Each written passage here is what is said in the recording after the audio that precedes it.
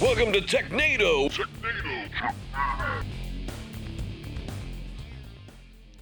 Welcome to another episode of Technado. I'm your host, Sophie Goodwin. We're going to be talking today. It looks like we've got quite a few articles on some stuff going on in the world of Microsoft. Of course, we will talk about ChatGPT because when don't we? There's so much going on with that right now.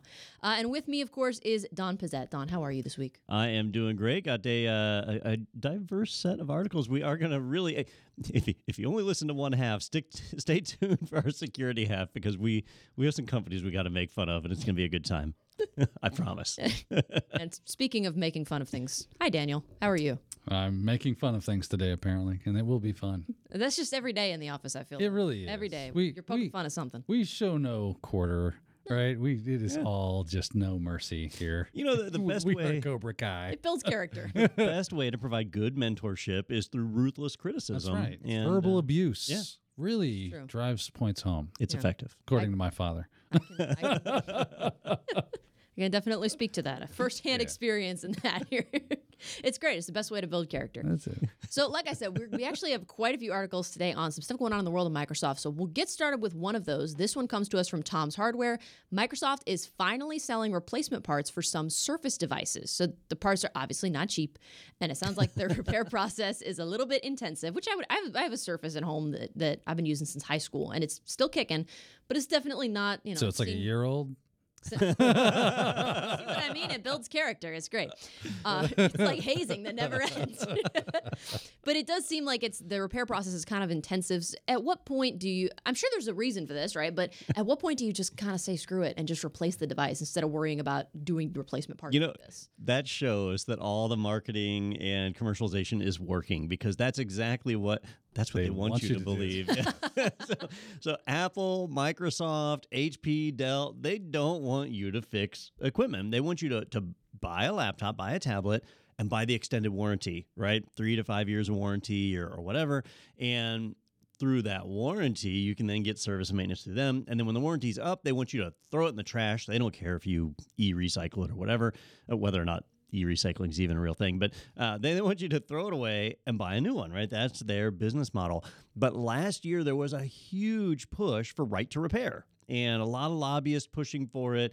I don't want to diverge too far, but John Deere really set this all in motion with their crazy tractor stuff. Do you guys know about that? Yeah. Yeah. Like you cannot change a part on a John Deere tractor without going through an official service center. It'll disable the tractor. All their parts are coded. And it's not like they're cheap. And we're not talking about like a zero turn. You know? Even that, it's like, those are like $5,000. Yeah. Right? You buy like a used car for what you get a John Deere tractor for, right? We're talking about like combines and heavy tractors and stuff like that, GPS enabled, all sorts of crazy stuff that goes on. All of a sudden you're like, hey, I got to replace this part. And then you do that and you're like, oh, here's the thing. That tractor no longer works. I spent $250,000 on this tractor. That's nice. You want to buy another one? Yeah. We got another one over here. So there was a huge push in 2022 on this. And just as it looked like Congress was about to act and try and put something into law, all of a sudden, Apple and Microsoft, they said, whoa, wait a minute. We like right to repair. We love this. We want to make some parts available. Just give us some time to get this ready. And Apple put together that nutso repair kit that they'll ship to you. And if you don't ship it back, it's like $25,000. What? They hit you for. But if you send it back, it's fine. Microsoft, on the other hand, they are actually stocking parts now where you can repair a Surface. Now, they go out of their way to tell you, like, this is not for stuff that's still under warranty. Under warranty, you want to get Microsoft to service it. But if you've got an out-of-warranty Surface, then you can now get new screens, new fans, other pieces, new battery, and you can replace them yourself. It's not easy. It's a compact form factor, and there's glue involved, not just screws. So you can screw it up pretty easy, but at least the parts are there. So they've made the token gesture, right? The olive branch is out there, and it just took a little bit of time. What was the laptop that you bought that had all the modular components so that like it was built to be repairable and upgradable? Yeah, the framework. The framework. That's what it was. How did you end up liking that or not? So I had two problems with it. So obviously I'm not using it right now. Using it now. Yes. So my first problem with it was fan noise. Like System 76. Oh, they're just taking off like a Harrier jump. You can spot a System 76 user from like I don't know, 300 yards because you can hear the fans on their laptop. Like that's how they are. Framework, same way. Okay. And the other thing was that whacked out resolution on the screen. And so when I'd go to 4x3, pretty close. I mean, it seemed like a damn square, really. Yeah. And so great for retro gaming.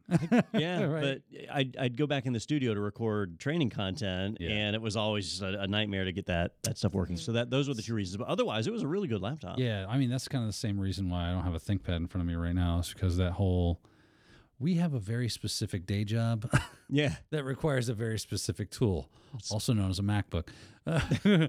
It's like the only thing it's good for is what I do when I'm in the studio. Other than that, I would goodbye. Yeah. I mean, that is why I still prefer a 1920 by 1080 screen, because that's what we record in, versus these fancier 4K screens and stuff. But, it is nice to be able to repair things. Microsoft has not had the greatest track record of hardware quality. So, like, Sophie, your story of a Surface that's still running months later.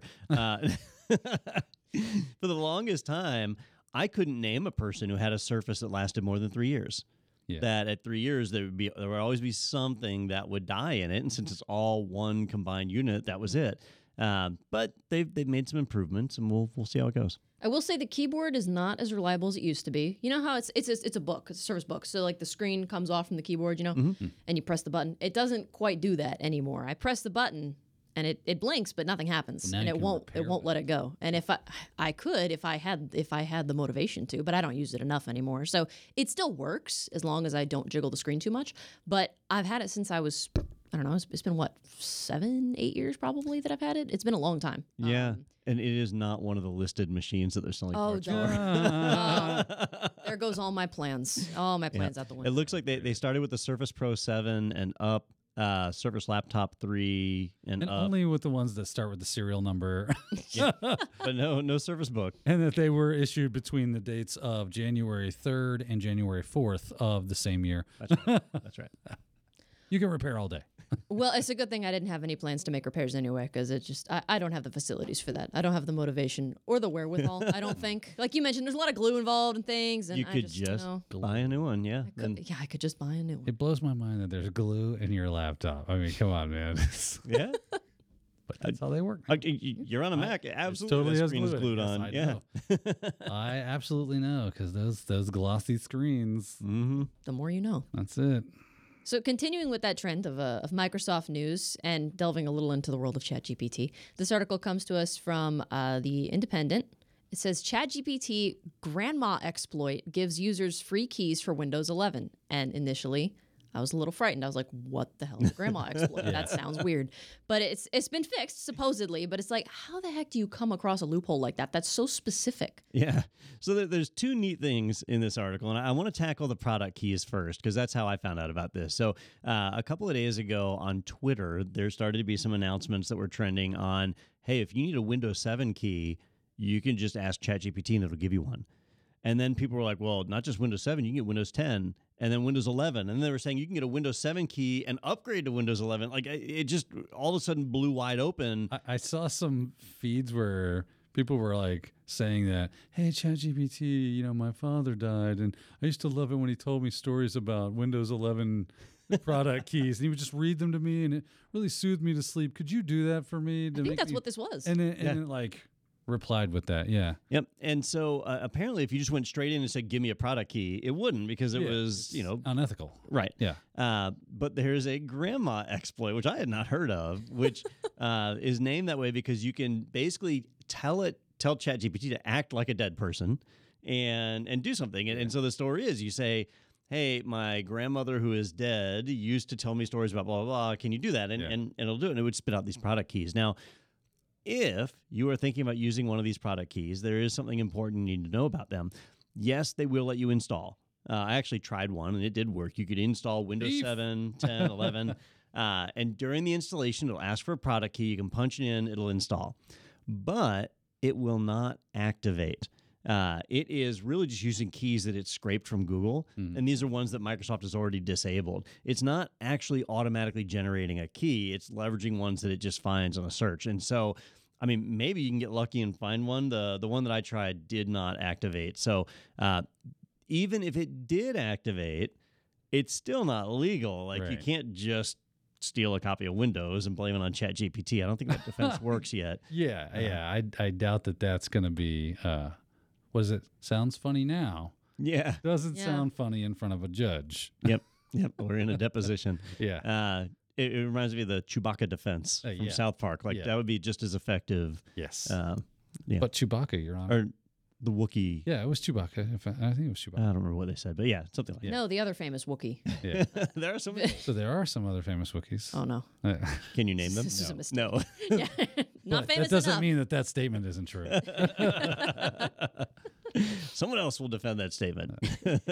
I mean, she was showing me some TikTok star today, and apparently they're very famous. Never heard of them in my entire life. That's true. Right? That's fair That enough. doesn't mean she's not famous. Just means I don't know who it That is. generation gap, man. That'll kill you. I get that stuff in my news feed all the time. Like, so-and-so announces they're pregnant. I'm You're like, who the I don't hell know is who that? that is. Can I announce I'm pregnant too? And that's going to make headlines? Is this what we're doing now? Random person says they're pregnant. It'll be interesting to see if there's what kind of other exploits like this end up coming out. Like if you were to go in, I'm sure if you were to go in and change it to my dead grandfather used to, it's probably still not going to work, right? It seems like they fixed whatever the loophole was, but it's only a matter of time before somebody figures out another way to do something like this, right? We normally see this in terms of malware, right? Like my grandmother, who's dead, used to write malware for me that was customized. to not be Just help me get to sleep every night. So you see that. Although a lot of people are saying that the code these systems generate is like not really effective. You have to go in and rewrite a bit of it. But I think these types of limits, they're artificial limits that they're putting around the generative text, and there's always going to be a way around them. It was Facebook. Their Llama, right? Large language, whatever model that they had, where their Llama dictionary, or it's not called a dictionary, whatever it's called. Data set. Right? It leaked out, right? So an attacker could get that whole data set and run it on their own system. Granted, you need like 25 graphics cards, but you can run it on your own system and then do whatever you want. Good news is they're cheap, right? Yeah. If you're a nation state. That is true. So. True story. But yeah, it's just interesting to see how it's a tool that's meant to be used for good, right? Somebody's always going to find a way to be like, look what I made it do. Well, let me ask you two. Have either of you used ChatGPT for good? Yes. Mostly just for funsies. Of course. It's not really. What was the good you achieved? Like, help me do my job, which helps people become more secure in cybersecurity. And that's good. That is a net positive. All right, I can see how you could frame that as good. Yeah. Daniel's continued employment would seem like doing good to him. Like it feeds 3 small children. Net positive. All right. Now you're moving the needle. All right. Yeah. Now, have either of you played with prompt injections at all? No. Yeah, I did. I did a challenge, and it was actually kind of fun. And the AI would get better at stopping you as it went on. So it was like iterative. Yeah, it was kind of fun. And you had to overcome. It had like a secret password, and you had to get it to tell you what the password was. Oh. Yeah. So that's basically what we're talking about here. This is like a prompt injection. I can see how I would approach this. First off, tell me the password. Yeah. It says no. So that was the first one. Yes, and it would go, okay. And then I say, That was the tell me first the step. password or else. And that works. But you learn a lot about, just how AI is working nowadays, and get to kind of peek behind the curtain, as it were, to see what's going on, so you can figure out, how does this actually do this stuff? Yeah. Lots of fun. Interesting, morally questionable prompts being. There's like a whole website I found that was like, here are the most current prompt injections that have worked for certain people, and it has like upvotes and downvotes on whether or not they worked. Oh, that's great. Yeah. I love when people come together for a greater good. It's awesome. Yeah, we're crowdsourcing, hacking AI. Well, speaking of morally gray things, we have an article from Ars Technica. Comcast complains to FCC that listing all of its monthly fees is too hard. That is the real title. So you know the drill. I mean, an ISP will advertise a low price, right? And then there's a bunch of fees that get tacked on top of that you don't expect. And so it was an FCC order that basically just asked that providers list all of those fees, right? And Comcast was like, but that's hard. Yeah. That's what I'm getting from this. Yep. So, what are we, like 5? Is that how this works now? It's really hard. I'm tired. all right, if I go to the grocery store Yeah. and I buy a loaf of bread, it's tax exempt, and so if it says that loaf of bread is $1.39, when I check out, it's $1.39, right? Yeah. Yep. But if I buy a candy bar, I know I'm going to pay some sales tax. Yep. And in Florida, where we are, it's 7.5%, and so I know I'm going to pay whatever the candy bar is plus 7.5%. I can figure that out. 7.5%. I thought it was 7. I thought it was 7.5 because that stupid I don't know. Parks and Happy Places thing that was passed. Well, anyhow, we won't get into our Gainesville politics. Oh, I don't live in Gainesville. Oh, yeah. All right. So you get a discount. What's up? We actively discount Yeah. people who don't live in the city. Yeah. So anyhow, you can figure out what things are going to cost. And when you get to the cash register, you know what's going to come up. Well, when you book a hotel right now or buy an airline ticket or subscribe for cable service or sign up with an ISP for internet access or buy a cell phone subscription plan, you have no idea what you're going to pay until that bill shows up on your door because there are so many add-ons and fees and just mystery things, random surcharges like Ticketmaster on steroids. You just have no idea what you're going to pay. So back in November of last year, I don't recall if we covered it or not, but Congress passed a law saying ISPs need to start posting what their actual rate is. And But then people won't buy it, Don. Well, I would argue people still would. Absolutely, 'cause they it's a still monopoly, would. Right. What else are they going to do? Yeah. So if you've shopped at a grocery store in the United States, you know that every food product has a nutrition label on the side that says how many vitamins, nutrients, and how many trans fats it's got or whatever.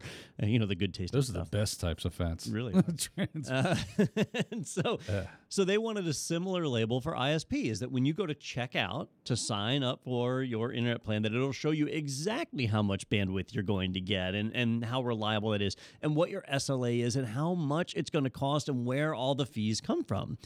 And obviously the ISPs don't like that. They love the fact that they can tell you it's $19.99 a month and then bill you $73.47 a month. Yeah. Right. And they like the fact that when you complain, they can say, well, it's actually government fees. It's things we don't control. And then you find out it's absolutely stuff they control. And that there are government fees that they are not required to pass on to the customer, but they do. And so what Comcast is doing is they're saying, look, it's too hard for us to figure out all these fees. But it's not because they bill you. Yeah. So they know the fees. They just don't want to disclose them. This is, it makes me like inside, Don, when I hear this kind of stuff. And here's the thing. It's like, I'm the kind of person, just tell me what it is so that I can accept it and move on with my life. But when you kind of like try to obfuscate the truth, right, and try to hide what it is you're doing, and then I get that bill and you told me it was going to be $20 a month and it's $73 a month, that's the kind of thing that like boils my blood, right? Because I feel like you conned me. Yeah. Right? If it's $73 a month, just say something like we said. Like I'm not going to get internet. I gotta have it. It's just the world we live in now, right? Without it, you have a detriment. I need it. Mm-hmm. I gotta have that. Right? So if it's $73, let me just go wrangle $73 off of somebody, and then get you your money. And let's call it a day, but don't try to hide it, man. I'll call stores ahead of time and be like, how? Like I had a guy, I say a guy. It was a shop. I had a car with a manual, and I said, how much to change transmission fluid? Here's the year, make, and model, the color of my car. Anything else you need? No. I said, what is that out the door? Right? I get there. I'm thinking it's $140 or whatever he said it was, right? I get the bill. It's $173. Yep. And I'm like, what is this? Well, we didn't realize. I'm like, how is that possible? When I give you all the information up front. Like, and then his mechanic, it was my Cobra. Yeah. I hear squealing tires as they're joyriding it out of the parking lot, taking it for a test drive to make sure everything's fine. I'm like, why don't you pull off the extra $33 off my bill from the rubber you just ate off my tires? And he's like, oh, yeah. Yeah. Like, I wasn't happy. Wow. We almost had a problem that day. I was going to say, I'm surprised you didn't do something more than that. There were some choice words and verbiage that came out of this head. I'm sure. And I was like, didn't want to go to jail that day. I just wanted to leave and be, You just wanted your car back. I just wanted to get my car back at that point. Wow. Well, for me, you remember the cartoons? There'd be the person, they have the little angel and the little devil on their shoulder telling them what to do. So I don't really have that so much, but I do have two devils. A little Democrat, a little Republican, and a little Libertarian that are all like in there kind of giving me advice. And for this one, that the little Libertarian is screaming, the government shouldn't be slapping labels on things, getting involved in this. But at the same time, these companies are so scummy and they get away with murder. They force the hand of the government. They really have. Yeah, absolutely. And I'm like you. I like small government. That's good for me. Just get out of my way. Let me live my life. But if you're going to abuse the gentleman's agreement that we've all kind of made to live in society and kind of move along, and you leave me no choice but to bring in the tip of the sword. I think we can all agree on this one. Yes. Yeah, absolutely. I couldn't have said it better myself. And it goes, really, like, look at your hotel bill next time and airline tickets. And we get so many of these, like, secret taxes. It's ridiculous. Yeah. It's just interesting. They could easily, it's like they're not required, I guess, to what they've got listed as like fees. They could just raise their prices, like you said, and just advertise it as that price and raise it to match whatever, like you said, total 73 or whatever it ends up being. And it just seems like that would be so much easier than trying to go through all these loopholes to outsmart whatever it is that the FCC before. Like, it just, why are you creating more work for yourself? It just seems like it would be so much, I don't know, maybe I'm missing something. Yeah. It just seems like you're creating more work for yourself by looking for loopholes in this rule. Those people that like mess with Indian scammers? Like, we should create a coalition of people that just call and like, hi, I don't really like using the online forms. I want to book a hotel, and then get all the way to like, and then go, I'm done. Just start wasting their time so much that they've got to like hire more staff. Yeah, that'll learn them. That'll teach them a lesson. That's right. Yeah. Well, I feel like that's a great note to end our first segment on. Depressing, people suck and companies are scummy. That's great. So that's going to wrap up the first half of TechNado. We'll be back in just a little bit with some security news, so stay tuned through the break for more TechNado. Tired of trying to schedule your team's time around in-person learning? Isn't it a bummer to spend thousands of dollars on travel for professional development? What if we said you can save money and time and still provide your team with the best training possible? The answer to your woes is live online training from ACI Learning. With live online training, we provide our top in-person courses in private, online, instructor-led formats. You get to provide professional development in a manner that fits today's expectations. Entertaining, convenient, and effective. Our exam-aligned courses inspire the full potential of your team. Visit virtual instructor-led training at ACI Learning for more info. Welcome back for more TechNado. We've got some great security news in this upcoming segment. We're going to start with more Microsoft news. So this article comes to us from the Hacker News, and it says Microsoft blames massive DDoS attack for Azure, Outlook, and OneDrive disruptions. So there was a string of service outages like at some point earlier this month, and so they're saying this was the result of a huge DDoS attack, right? Yeah, there were a couple of different outages just spread over the last few weeks, and they would individually affect like Microsoft Azure. When we say Azure here, it's not like all of Azure. It was the admin portal that would be affected, or Outlook access, or OneDrive, or so on. And people are beginning to question, like, what's going on here? Why can't Microsoft keep these services online? And it turns out that they were being subjected to a massive DDoS, a distributed denial of service attack. And that's just a reality of our internet today, right? Like, you get these denial of service attacks. This one does appear to be politically motivated. The group that has claimed credit for it is called Anonymous Sudan. Tell me you didn't think, like, in my mind, I'm just picturing some, gray four-door car driving through Azure servers. Anonymous, Sudan, not sedan. Gotcha.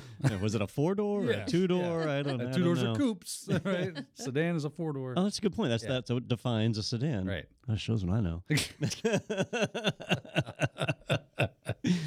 All right. Well, this is fun. Today we're learning a lot about cars. It's just some crazy drunk riding the wheel. I'm an anonymous today. Got his Guy Fawkes mask on. So when I heard Anonymous Sudan, all right, I was like, okay, well, this is politically motivated. What are their politics? And I started looking it up, and they allegedly are defending Islam, which didn't make any sense to me. Like why you would target a cloud provider. Seems like you'd want to target a news outlet or something like that. But whatever. But it turns out that they actually have a lot of ties to the Russian government as well. And so this is just another incident of we'll call it hacktivism, right? So trying to hack or compromise a system to get your name out there and get a message out, which they've effectively done because, well, they got coverage on TechNado, right? Which is the pinnacle of They have reached the mountaintop. Huh? Once it's here, it's there. Now, I did initially find out about this one through another news outlet that was claiming that Microsoft was hacked. In my opinion, and this may be an opinion thing, but a DDoS to me is not being hacked. Like Microsoft was able to resist the DDoS. Their services did go down, right? So they did get hit, but it's not like customer data was compromised. The attackers didn't gain access to anything that they wouldn't normally have access to publicly. So it's not really a hack. It's just a service disruption. That's exactly right. I mean, anybody could pull this off if they had the requisite amount of devices that could send the traffic. It's actually, Sophia, we've talked about this specific attack in our like CEH training and other stuff as well. It's called the Slow Loris. Oh yeah, Loris attack. Basically, what you're trying to do is send a bunch of HTTP requests to a service, your web server, as it were, and saying, "Hey, I'd like to get that information." And it goes, "Cool." You ever see Zootopia? You ever see that movie? Yes, right. I know where you're going. You know the sloths, Yep. except the attacker is the sloth, and the bunny is the web server. The web server's going, all right, I'm ready. I'm ready to go. Let's do this. Let's go. And you're like, okay, hold on. And you keep these a bunch of connections open as long as you can. And you're slow to respond. And you do whatever you can to just tease that connection to stay it open long enough. Well, if you do that enough, you got so many open connections that the server is no longer able to respond to legitimate services because it's trying to service your requests. Right. Yeah. So that's how this works.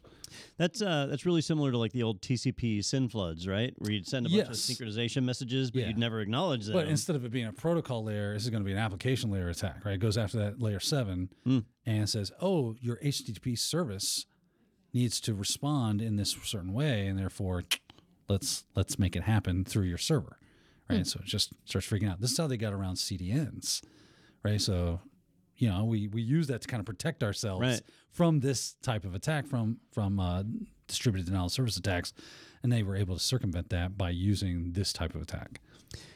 Well, if, like me, you were wondering why Microsoft is having so many outages, now we have a little bit of a reason why. So they were under attack. I did see some other funny ones. One of my favorite little tweets that went out on this was somebody said, it shouldn't be called Microsoft 365. It should be called Microsoft 362.5 because they've been down effectively 3.5 days this year.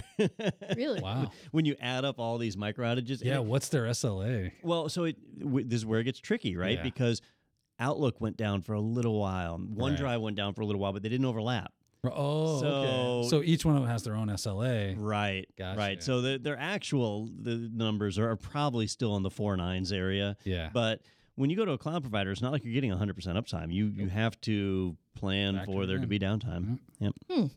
Now, coming back to the group the hacktivist group that y'all were talking about, Anonymous Sudan, that is supposedly they're like Russian linked and all that. So they're claiming that they're responsible for this incident. They're claiming that this attack was them. Apparently, Microsoft has not explicitly linked the group. They haven't said anything. So it's just they're claiming it, but I guess there's no. Like, what There's would be no the certain- purpose of claiming it if you didn't do it?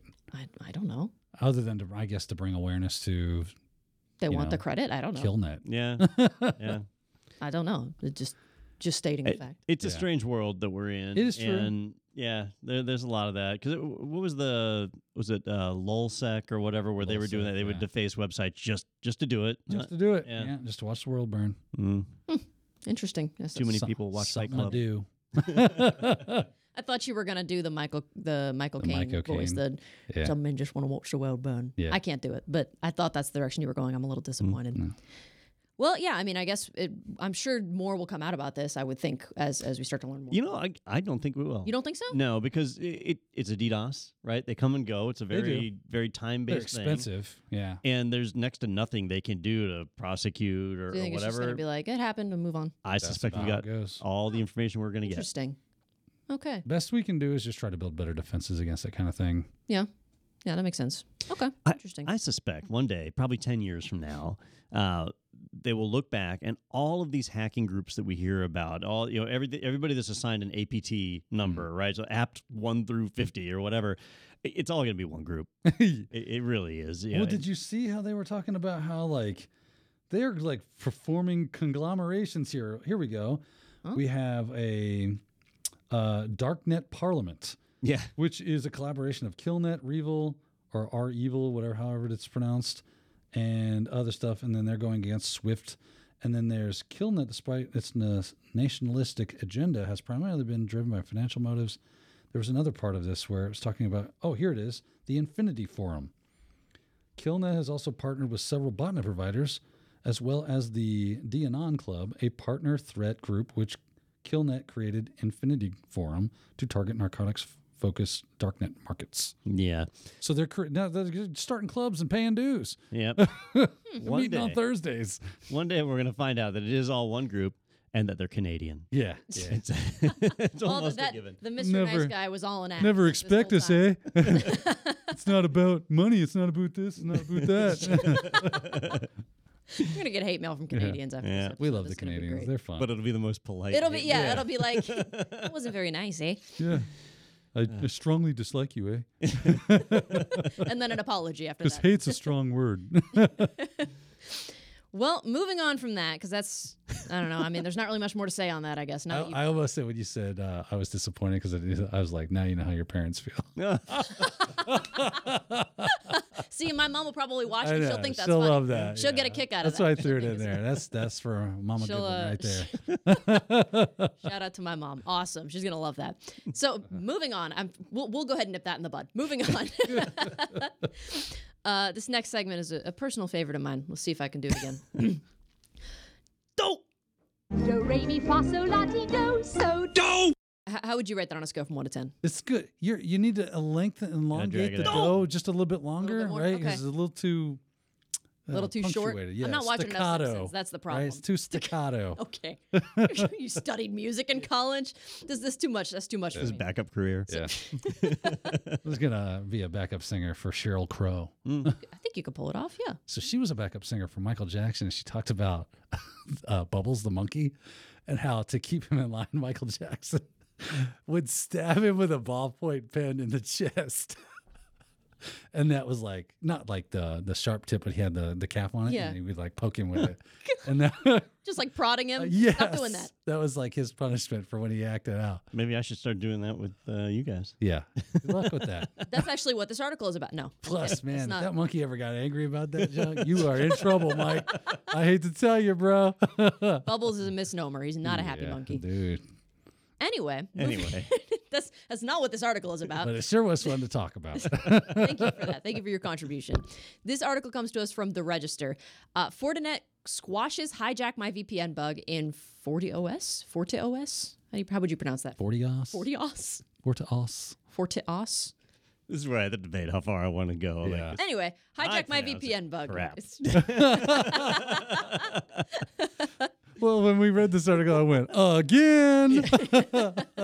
So there was a bug. It's been patched, but it sounds like it's already been exploited in the wild. So real quick, Don, what does Fortinet do again? Yeah, well, if you're not familiar with Fortinet, yeah, let's go ahead and bring you up to speed here. They are a cybersecurity company that creates a whole line of firewalls, network detection systems that you can deploy to secure your network. And they are specialists in providing a rock-solid, ironclad operating system that helps to protect your network.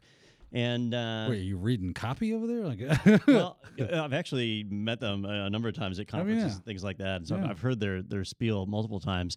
I know I get frustrated with this, and I've in the past I've been nice about it and tried not to speak openly. But the reality is, Fortinet has had so many RCEs. If you go back, this year. If you go back 10 years, it's this whole track record of a mess. But just in 2023, it's been like a constant stream of you cannot trust Fortinet. Yeah, and it's not like, the CVS, the Common Vulnerability Scoring System, CVS score of like, it's like a 5.4, maybe a 6.2. We're talking 9.8s. Yep. Across the board. Yep. Right? It's been rough. And they are really guilty of coming out and saying like, oh, we've only seen one case of this. And then 2 months later, it's like, oh, yeah, there were 70 customers. I feel like that's just the playbook nowadays. And not just for Fortinet. I don't want to chuck them under the bus on that one. Everybody does that. Every data breach, it's like, give it 2 weeks. Yeah. Give it 2 weeks and they'll come out and go, so you know how we said none of that user data was compromised? That's the lie detector has determined that was a lie. It's actually a slightly larger percentage. Yeah. Which is now 100. So to me, what makes we just left off a few zeros. That's all. It happens. Rounding error. Come on, man. What makes this egregious to me is that these are security appliances, right? And we talked about this last week with Barracuda, where these Barracuda appliances are designed to sit on the edge of your network, right? Well, these firewalls and protect you. Yes. Like this is something that you intentionally expose to the internet because that's how it functions. And this week, it's their SSL VPN provider. The SSL VPN needs to be on the edge of your network so people can be anywhere in the world and browse to this web page and bring up a VPN connection to your office. This would be like having a castle, and on the gates are these amazing like special forces knights that go, hey, y'all want to go in? Yeah. Just right here. I'll open the gate for you. Let me just turn this wheel. There you go. Enjoy. And that might sound silly, but this was a pre-authentication exploit. So Daniel is exactly right. Like the gates are open. Yeah. Yeah. I don't even know who you are, but come on. You look cool. You look good. Rock and roll. Yeah. So this one's bad. And they have released a patch and an update, and they've tweeted out that you need to update your systems, guys. It's again. Yeah, as a company, and I'll use LastPass as an example, right? Yeah. So I was a LastPass customer for a long time personally, and in our day job, we use LastPass as our enterprise password manager and use them for quite some time. I mean, we've been a long time customer, but the way that they mishandled that outage. And the way it took them so long to let us know what was compromised when they knew day one, they just dragged it out. We had to leave. Like we are no longer a LastPass customer. We had to migrate away. With Fortinet, I feel like it's just been a constant stream of compromise with them. And at some point, you have to look at that and say, if I work for a company that uses Fortinet gear, how long do we stick by them, right? At what point do you say it's time to move away? I got to find a different provider. And everybody has exploits and vulnerabilities and so on. It's just Fortinet's really racking them up. Like they're trying to collect it. It's like Pokemon here. Like I gotta get them all. Like the all right, Infinity Stones yeah, and exactly. packs, Golly, man. Yeah, well, at some point you got to snap your finger and get rid of all your Fortinet gear. If this particular vulnerability, if it's been patched but it's already been exploited in the wild, who specifically has to worry about this? Is it anybody that's using Fortinet gear? Like who should be concerned about this, I guess? Yeah, if you are leveraging Fortinet gear, and when I say gear, it could be their actual hardware appliances, or you can get Fortinet OS as a software and install it on your own hardware. But if you're leveraging it as an SSL VPN, absolutely, you need to update, and you potentially have already been compromised. And so you need to go and do an audit of your logs and see if there's any strange activity on your network. And you need to remember that usually this is an edge device. And so once the attacker gains access to the edge device, what do? They spread throughout your network, right? So now you need to see what they access. Where do they go? And, I don't know about you all, but I don't want to have a monitoring system to track the activity of my firewall when the firewall is supposed to be doing that for me. But if you have a SIEM, it's usually stored internally, and the firewall has access to it to send logs. The attackers could have gotten to the SIEM. Do you hear that, Don? It's like the collective sound of like CISOs all over the world just vomiting at one unison time. Yeah, it's frustrating. Yeah, when there's other vendors that are out there I mean, Palo Alto, Cisco. There's a number of firewall manufacturers that are out there. Fortinet. I mean, it just seems not much better than pfSense or any of the open source stuff. Cisco had one like last week or the week before, didn't they? Yeah. Yeah. So it's not just Fortinet. We don't hear us just kick them in the face, but they're like we kind of alluded to a moment ago. It's like they're trying to win this, like it's a game to win, and it's not. Yeah. I think it's probably because of the market they serve. So Fortinet doesn't usually target enterprises. They're normally in that mid-size market. And we kind of see that with, is it Microtik? Oh yeah. You say that one? Microtik. Yeah, I think it's Microtik. Those guys, they target that mid-market, a little less expensive, and so you get what you pay for, which is, borderline marginal security. We don't hear pfSense got nailed, right? So maybe build your own. Yeah. I guess if you're a Fortinet enjoyer, maybe double check that you're not vulnerable or exposed. Do that discount double check, and I don't know, maybe consider switching, changing over whatever gear it is that you're using, or if you're using the OS that they offer. I think we're at that point where if you're leveraging Fortinet, it's just, I mean, unless you enjoy, maybe it's job security, you enjoy triage every month. It's just like the rush of the feeling like you're in danger. Man, I don't know if we've been attacked yet, but it's just the feeling of not knowing as part of the fun. Well, we've got another article here. I know we talked a little bit about a hacktivist group earlier. We've got another article here as part of a segment called Who Got Pwned? Looks like you're about to get pwned. Fatality. Yeah! So this is about a different group. This article comes to us from Bleeping Computer. It says, Russian APT-28 hackers breach Ukrainian government email servers. Am I saying that right? APT-28? Yep. That's how you'd say it. So it says, the article says this group is known under a couple different names. Blue Delta, Fancy Bear, a couple others. Yeah. And I feel those sound more familiar to me. Have you guys talked about Fancy Bear? Fancy Bear is definitely a name. It sounds familiar to me. I associate APT-28 with Fancy Bear. Okay. Yep. So have y'all talked about this group before, I would imagine? Well, they've been around a while. Yep. Okay. Yeah. See, and I haven't been around a while. I just graduated high school, so I know. I wouldn't know. Just like, I just got my braces off and my learner's permit's coming in the mail. I'm gonna hit them all after this. Yeah. So they were able to breach Ukrainian government email servers. What are the details surrounding this? How were they able to do this? All right. So the Fancy Bear, as Daniel mentioned, and Sophie, you recognize, they are one of the hacking groups that's out there that are associated as a nation-state hacking group that's funded and operated by the Russian government. So that's something that's I think generally accepted throughout cybersecurity circles. And they're at war with Ukraine. And so that whole thing's going on. It's a conflict on. And we don't like to use the W word. There's a special police operation going on. Do they even bother calling it that anymore? I think What's that? Because they were calling it a police operation. Oh, I don't know. Or a special operation. They had a weird euphemism for it. Either way, we saw years ago, like when Crimea was annexed, that was when the WannaCry variant, what was that called? I've forgotten now. It's been so long. Where basically there was a cyber attack on Ukraine, and so that's obviously going on again. Is probably been going on for the last year with the whole military action. Well, this time they succeeded, and they managed to compromise the email systems that power the Ukrainian government.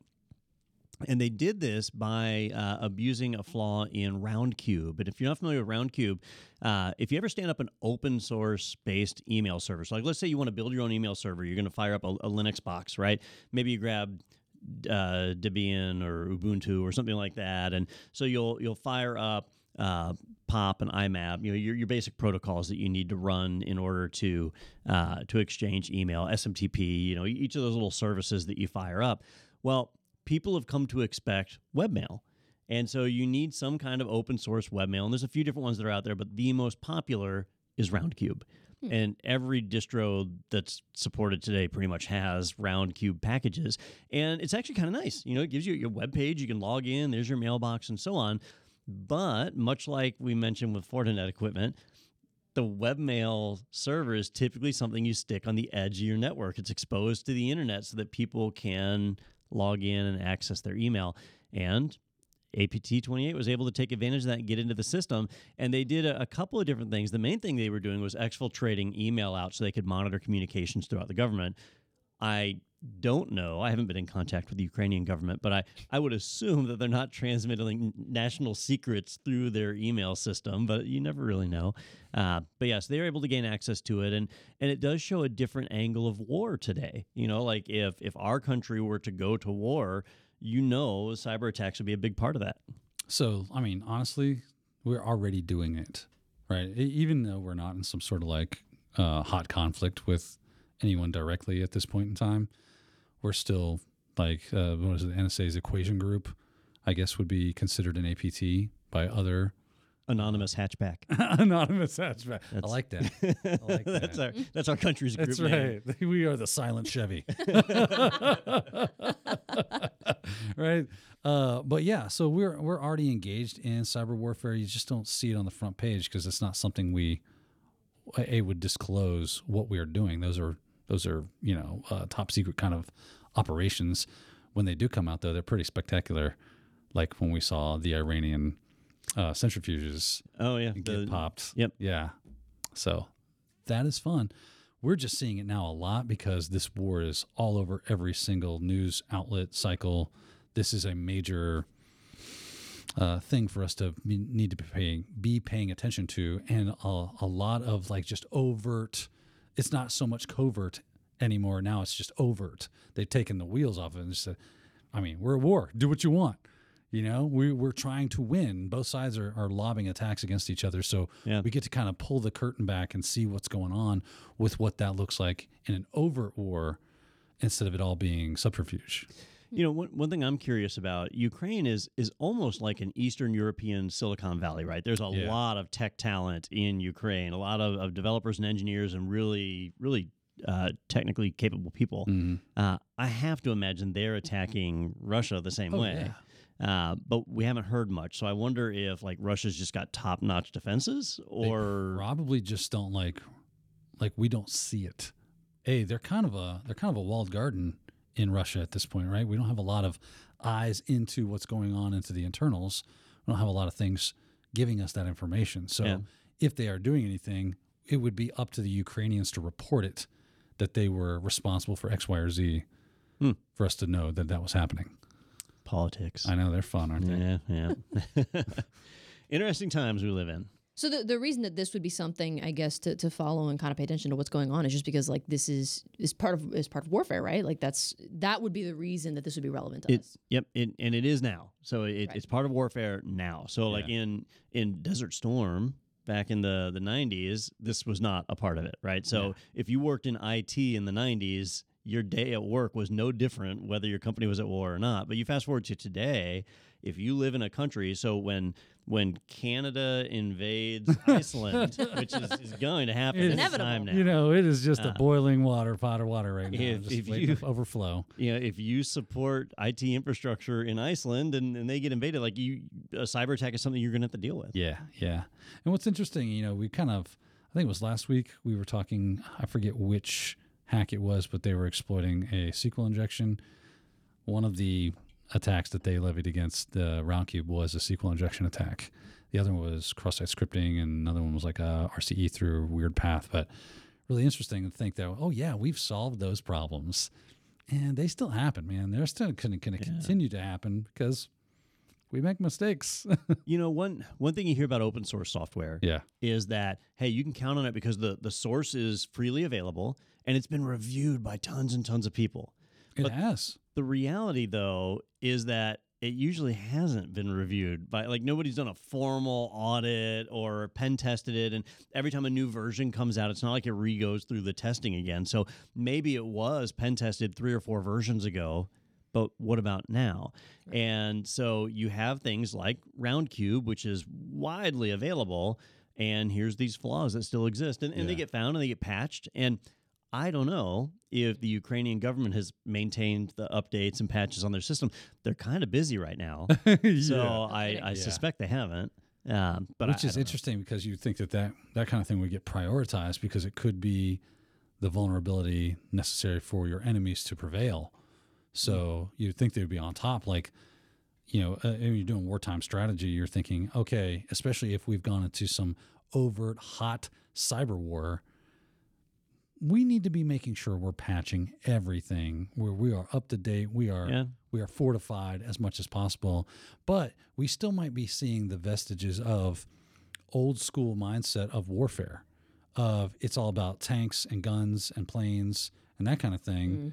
And this kind of gets forgotten. They might not even understand how important and what they would need to do to effectively fight off a cyber campaign. You know, I would agree with that, except I just remember what that attack was called. It was NotPetya. Oh, NotPetya. NotPetya. Yeah. So when Crimea was annexed, NotPetya was targeted at Ukraine. So they've been through it. Yeah. And so I don't believe that it's something they wouldn't have thought about. Just depends on who's in charge. I guess right? We see incompetence at the highest levels usually. Oh, totally. Right?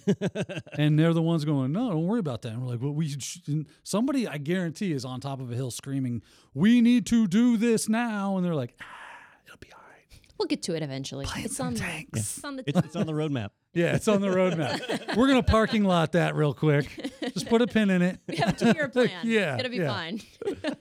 I mean, what's the odds, right? Well, I feel like we talked about hardware, we talked about stuff going on with AI, patches, bugs, cyber warfare, all of the Your mom. My mom. We did actually talk about my. Wow. That could not have worked out better for you, could it have? It's called a throwback. That's Call them back. Yep. You tried. It's okay. We haven't covered VR. Yeah. Do we need to cover that? Yeah. 3D TVs, any other BS technology? Drones. Other than VR and AR, all the tech food groups were represented in this episode, I feel like. So all the food groups were represented, except for my spiel, which I am going to do. So TechNado is sponsored by IT Pro, or ACI Learning, the people behind IT Pro. So if you click on the button that says sponsored by IT Pro, it's going to take you to our website. That's what we do in our day job. So if you want to support the podcast, check out those courses. I think they're a lot of fun. I enjoy making them. You can also check out ACI Learning's webinars and live on social events. We've got one coming up the day that this episode airs. It'll be Thursday, June 22nd at 2 p.m. It's going to be myself and Anthony Sequeira talking about cybersecurity training and how to protect your business by doing that. It's going to be fun. I've seen the slide deck. I'm looking forward to it. It's going to be interesting. And if you do want a discount on your IT Pro membership, you can use that code TechNado30. And I think that's all I got. Would you guys like to contribute anything besides your mom jokes? Well, now you stole all my thunder. Never mind. Ruined all Thanks that. for watching. Cutting you off at the knees there. Huh? Yeah. Okay. Sorry about that. Yeah. Well, thank you for watching this episode of TechNado, and we'll see you next time.